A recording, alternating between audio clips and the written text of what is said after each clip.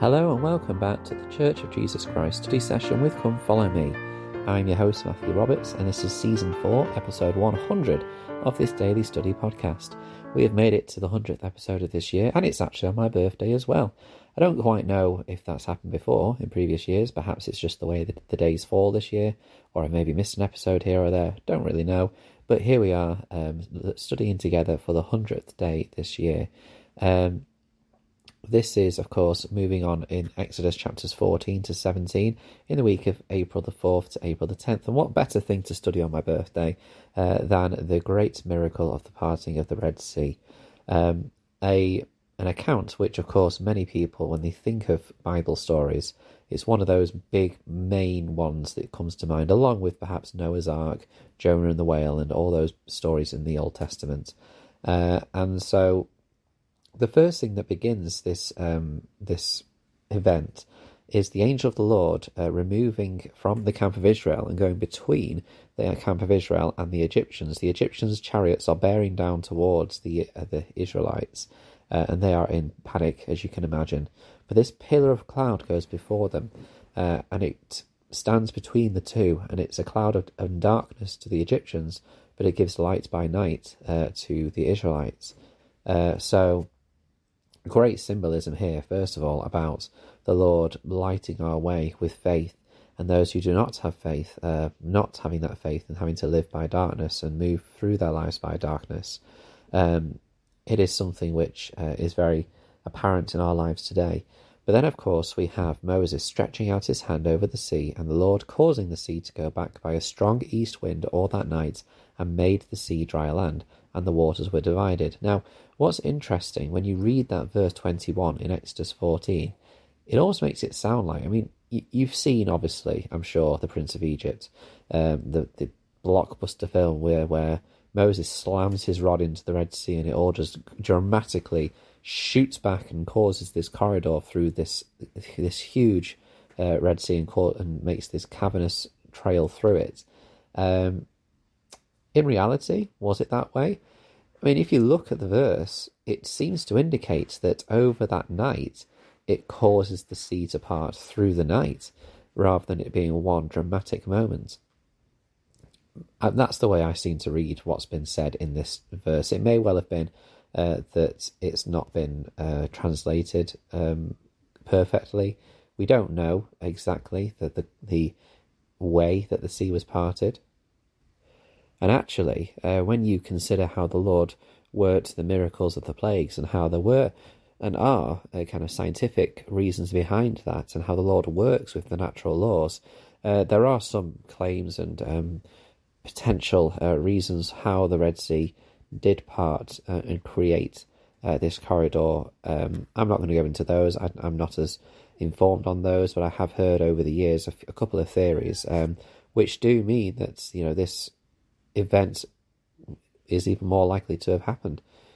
So it's an interesting discussion that. But what we do know is that the Lord, through whatever means, parted this sea, and the Israelites were able to walk through on dry ground, and the waters were a wall on them on their right hand and their left.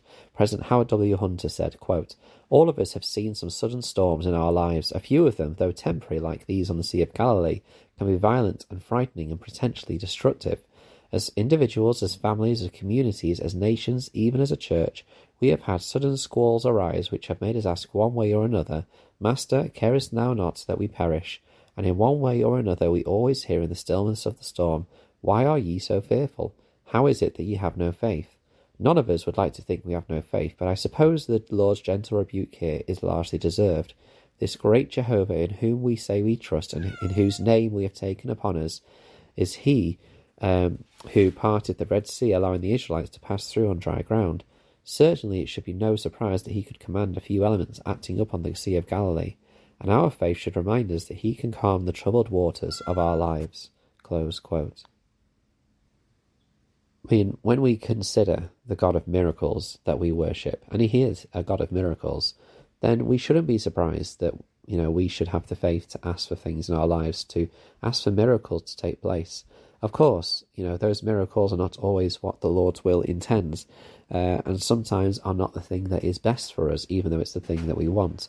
And I suppose that's the difficulty we have, is recognizing and feeling the Spirit in what we should be asking for when we pray. And we are promised that we can have that we can have the Spirit with us to know what to pray for.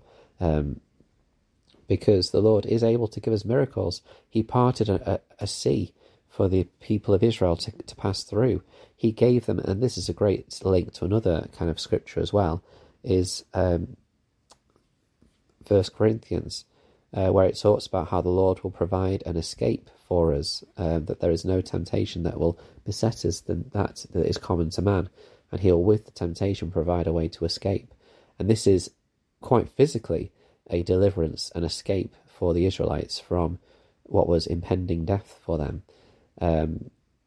So the Israelites obviously passed through, and this is a miraculous event. The Egyptians, they pursue after them, and in the morning watch the Lord looked unto the host of the Egyptians through the pillar of fire, and troubled the host of Egyptians, and took off their chariot wheels, and they drave them heavily, so that the Egyptians said, Let us flee from the face of Israel, for the Lord fighteth for them against the Egyptians.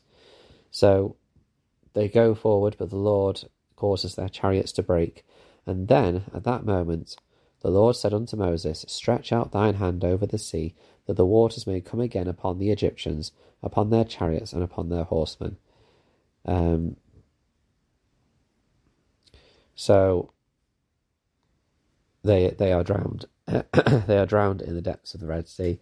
And some may question that and say, why did the Lord do that?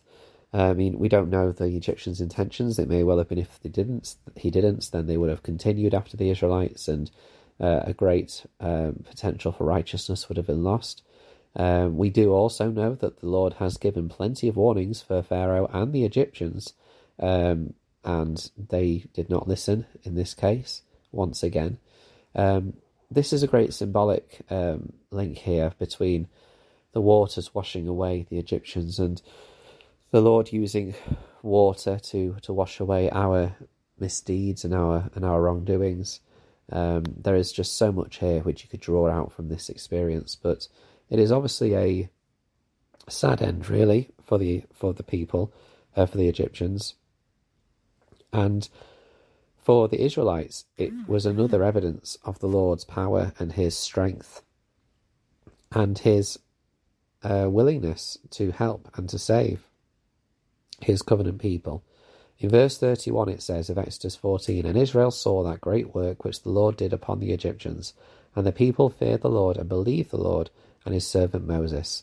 This was an evidence to them that Moses was God's prophet, and that the Lord God of Israel was indeed the true God, which of course, they would have had to have learned after centuries of being in the land of Egypt with idolatry and many false gods which they had to work, which they were probably encouraged, let's say, at least to worship, perhaps in some cases forced to worship. And this is now them beginning afresh after passing through the waters of the Red Sea, to begin their covenant life with the Lord, which, again, great symbolism with baptism, making covenants, and beginning again. And of course, we're going to see even more symbolism when they get into the wilderness, and they do start to have some problems after they have initially, and which we'll study this tomorrow, initially had a great moments of praising the Lord. They're then going to go into the wilderness and start to murmur. But we'll see how the Lord once again provides ways for them to not only receive the physical needs that they have, but also be reminded spiritually of the Lord's promises and deliverance for them. Thank you so much for listening today. Hope you've enjoyed this study. Please join us tomorrow as we move into Exodus chapter 15. And until we meet again.